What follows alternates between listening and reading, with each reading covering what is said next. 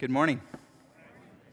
It's good to see you all this morning, even those of you who were here for the 9:30 service.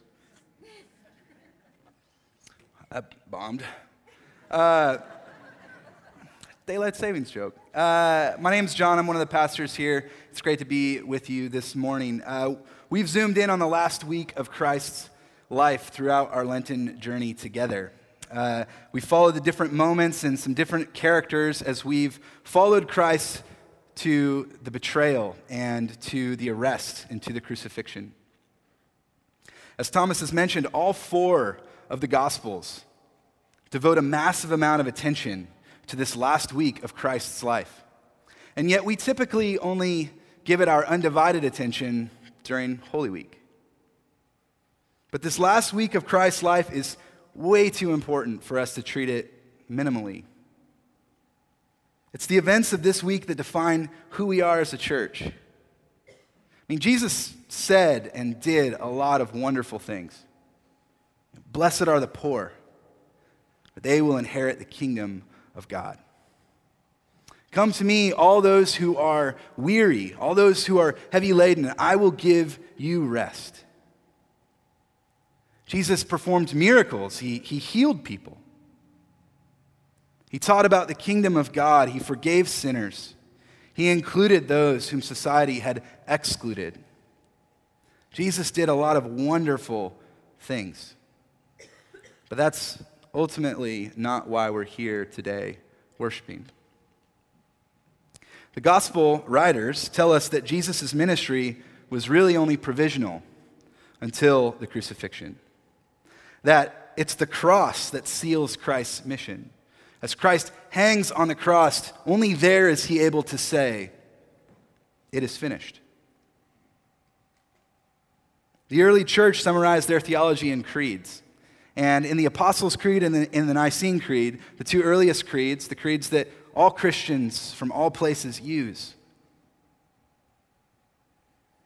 the only description of Christ's life that is included in those creeds is that he suffered.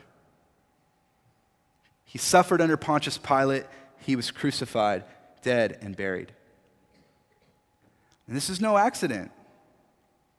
They knew what they were doing. And they did this because they understood themselves to be a community shaped by a crucified Christ. So if we miss this, if we miss these last 7 days of Christ's life, we will miss what defines us as a community of Christ followers. Because to be a disciple of Jesus Christ depends very much on the events of that last week. And my suspicion is that we try to save Jesus from the cross. Maybe we don't do it on purpose, but we talk a lot about the incarnation, that Christmas miracle through which God became human and dwelt among us, took up residence with us. We talk a lot about Christ's ministry of healing, the forgiveness of sins that he offers, but we don't like to talk about the cross. The cross is very difficult for us to think through. And when we do it, it demands a total reorientation of our lives. Total reorientation of our lives.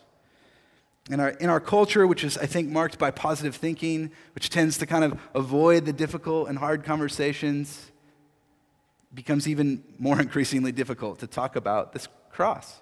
And this is true for the church. It's true for pastors. I mean, I remember when I was in seminary, and you like how I dropped that like it was so long ago? One time, when I was in seminary, early on, I was interning at this church, and the first sermon that I had to preach there, the pastor said to me, he's like, "You're going to preach on Christ the King Sunday." And I'm like, "That's awesome. That sounds like a great Sunday to preach on."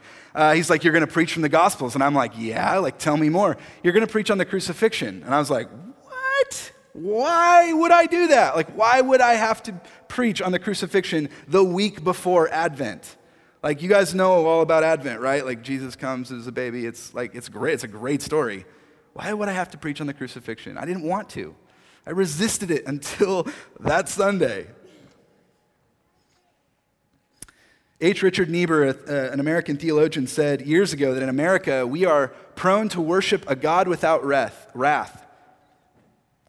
who brought human beings without sin into a kingdom without judgment through the ministry of a Christ without a cross. In America, we are more prone to worship a God without wrath who brought human beings into a kingdom without judgment through the ministry of a Christ without a cross. Maybe we think that if we can save Jesus from the cross, we could totally avoid it ourselves. But we're in good company.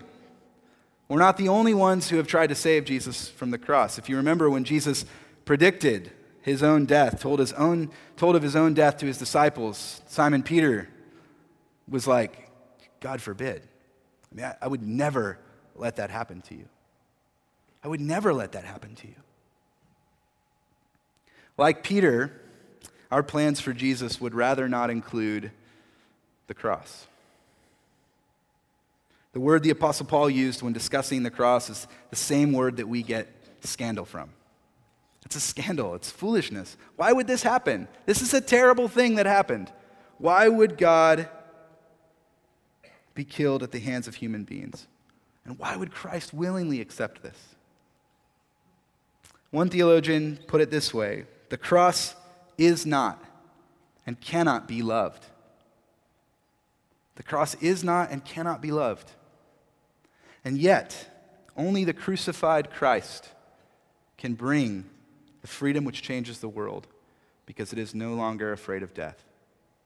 Only the crucified Christ can bring the freedom which can change the world, because it is no longer afraid of death.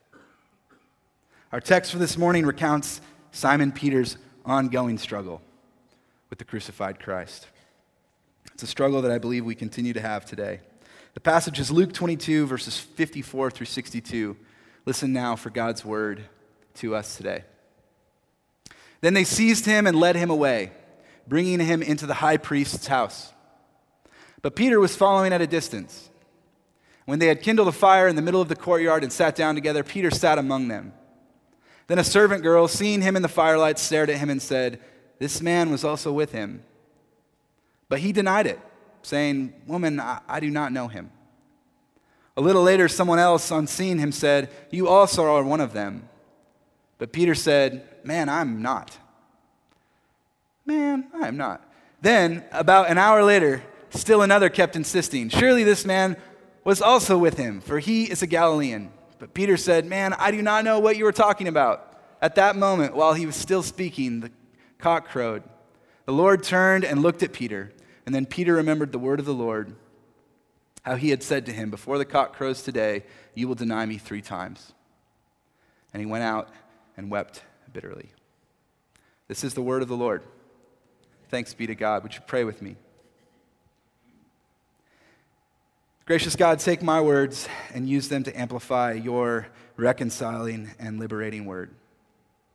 Lord, then take our thoughts and think through them this morning, and then take our lives and fill us with the kind of courageous love that we need to be your servants in the world that you love.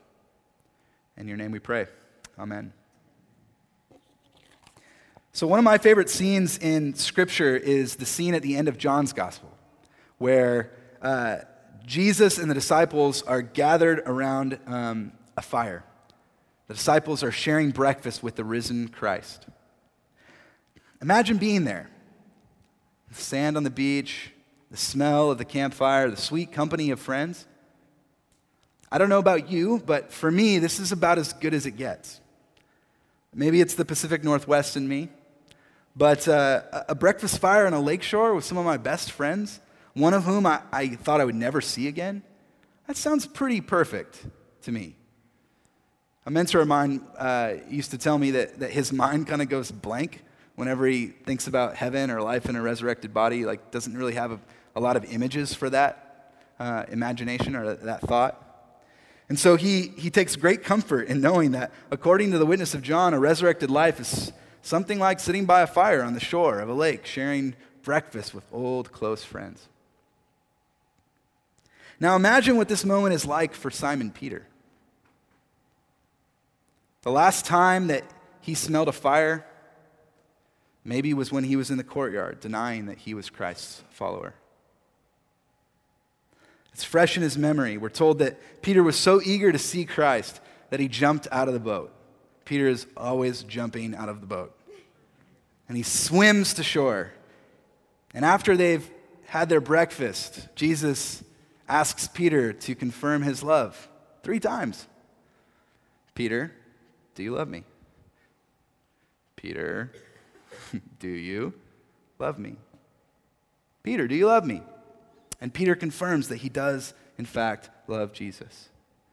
And then Jesus says to Peter, when you were younger, you were accustomed to going wherever you wished. But when you grow old, you will be taken to places that you would rather not go. And then the gospel writer tells us kind of what this means. It's a really cryptic saying. But that what Jesus is doing is that he's hinting at the fact that Peter will one day face his own cross as a consequence of following Christ.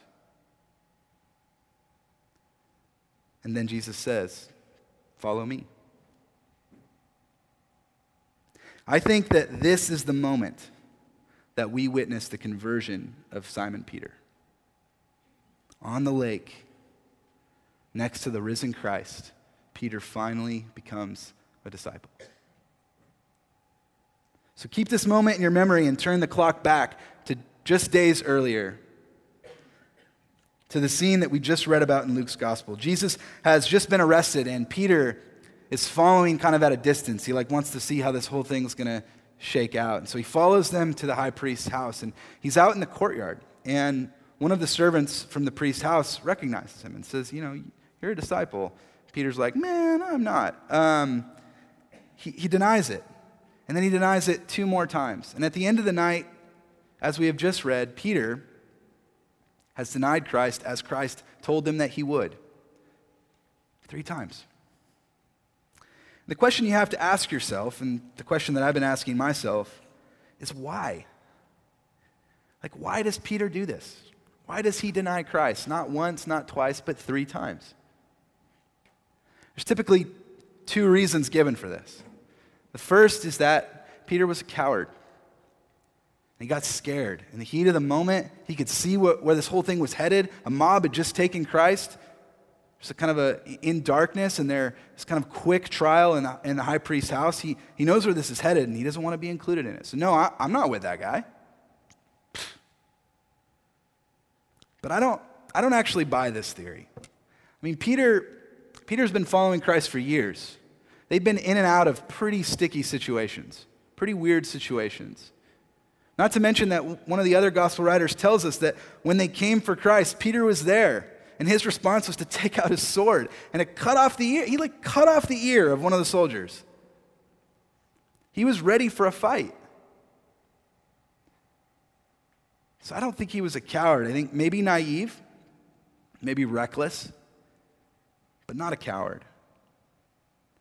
So maybe, the second reason, maybe it was just a slip of the tongue. Maybe it was just a quick white lie in the midst of chaos and confusion and these strangers coming and asking him questions. So that just that first time he just lied. Maybe it was to just make that servant go away so he could pay attention. You're bothering me. No, I'm not with him. So he could pay attention. And we all know how lies work. You tell the lie first, and you got to keep telling it. You got to keep telling the lie. So his second denial and his third denial were just a way of keeping up appearances.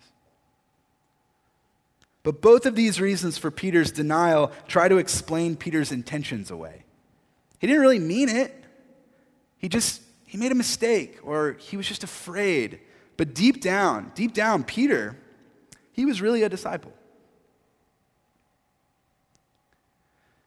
But what if this is the most honest thing that Peter has done since he dropped his nets to follow Christ? What if this is the most honest Peter has been?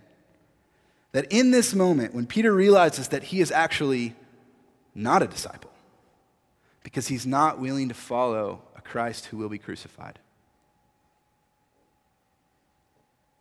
He suddenly realizes that he has been following his own dream for what Jesus would do for him by overthrowing the Roman Empire and creating a new kingdom. He's been following his own dream rather than following the Christ who will be crucified. Luke's earliest description of Simon Peter is that he is a zealot, someone with very strong political feelings against the Roman occupation.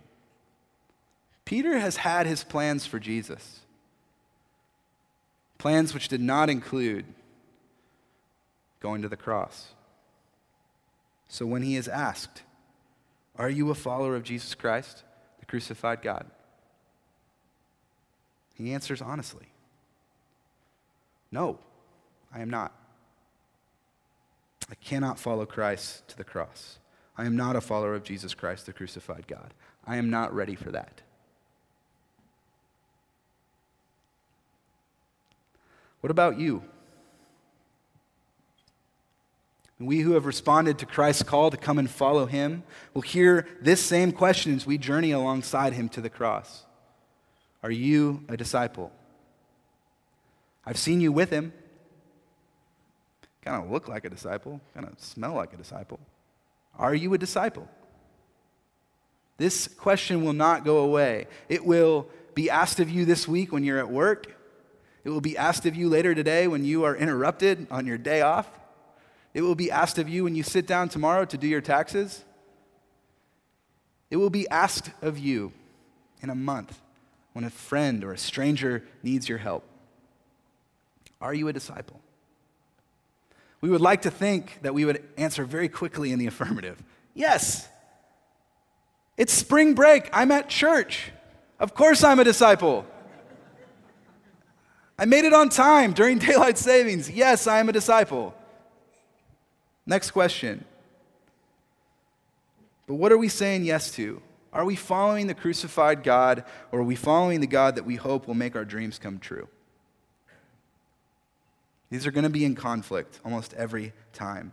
And maybe if you're being honest with yourself, you might admit this morning that you're not really prepared to follow the crucified God.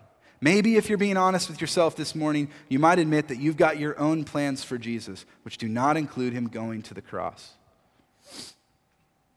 Sure, you're probably not trying to overthrow an empire, but it may be that you want Jesus to give you a prestigious job, a powerful position, powerful status, maybe the perfect family, or just a relatively easy life. Unless you think that, I'm not really tempted like that. Like, those were the temptations that the devil tempted Jesus with when he went into the wilderness. Like power, prestige, money, comfort. These are all the temptations. These are all the plans that we have for Jesus. And yet Jesus goes to the cross. Our story from Luke tells us that when the rooster crowed, Peter went out and he wept bitterly. He could not follow Christ to the cross. But the time came for him to accept the forgiveness offered by the risen Christ so that he could get on with being a disciple again. Conversion always begins this way, by accepting the forgiveness which is freely given by the risen Christ, which restores our relationship, a relationship that we are prone to deny and will deny again, so that we can learn to follow again. Which takes us back to that scene on the lake shore, where Jesus is enjoying the company of his friends. I think Peter became a disciple on the shores of the lake because he was finally willing to follow the crucified God. He finally understood that to truly be a disciple means to give up the plans that you have for Jesus and to accept the way of the cross. Because only the crucified Christ can bring the freedom which changes the world, because it is no longer afraid of death. Why? Because the worst thing that human beings could do has already happened. And God's response was resurrection. The worst thing that could happen is that God in the flesh would be killed by the hands of human beings, God's own creation. It doesn't get worse than that. And think about it. If God can bring life to a place like that, there is no place that God cannot bring life to. There is no place that God cannot bring life to. Suddenly, Christ's words, "Do not fear, for I have overcome the world," take on a whole new meaning. It's not that God's going to overcome the world by a show of strength, by brute force, by having the greatest army, as Peter hoped. Instead, by going to the cross, Jesus overcomes all the ways that death creeps into our lives and attempts to swallow us up with it. The despair that we suffer, the pain that we feel, the addiction we can't shake, the anxiety which overwhelms us, or maybe just the poor decisions which stack up and leave our lives in ruins. Christ from the cross is saying, if I can go into the depths and be brought back again, then you don't have to fear, because God can bring life from death for you as well. My friends, this is how the kingdom of God will be built. This is why this last week is so important for us as followers of Christ. If we're going to be faithful witnesses to the kingdom that God is building, we have to pay attention to how God is building it. We follow a crucified God whose power is made perfect in weakness. In weakness. Last week, Thomas talked about how we hide parts of ourselves, that like the Pharisees, use the cover of darkness to go and to scandalize Jesus and to commit this crime, that we too use the cover of darkness to hide ourselves, and we project an image of ourselves. We pretend to be something other than we are. We pretend to be perfect, to have it all together. And this is probably a good sign that we are not following the crucified God. Because like Peter, following a crucified Christ eventually means that you will go places that you'd rather not go, even and especially places in your own self. But when we accept the way of the cross as the path to salvation, we can admit our failures, we can face our shame, we can deal with our despair, because God's response to all the signs of death in our lives is resurrection. When Peter realized that God's response to the cross was resurrection, he was finally able to give up his plans for Jesus and follow. Maybe it's time for you to give up your plans for Jesus and accept the way of the cross too. Maybe it's time that we all stopped trying to save Jesus from the cross and let the cross save us, because it is the only way to resurrection. Let's pray.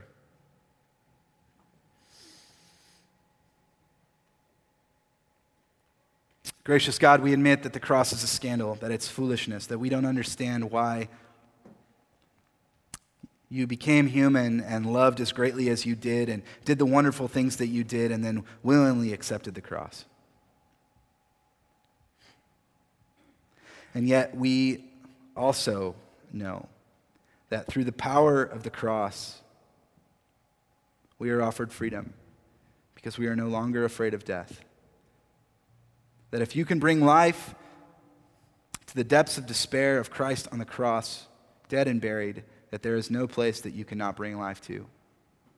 Help us to be a community that believes that. Help us to be a community that offers that kind of life to our neighbors. Help us to pay attention to your resurrecting power, even in the places of darkness and death. God, fill us up with your love and send us out of here with your power. In the name of the Father, the Son, and the Holy Spirit. Amen.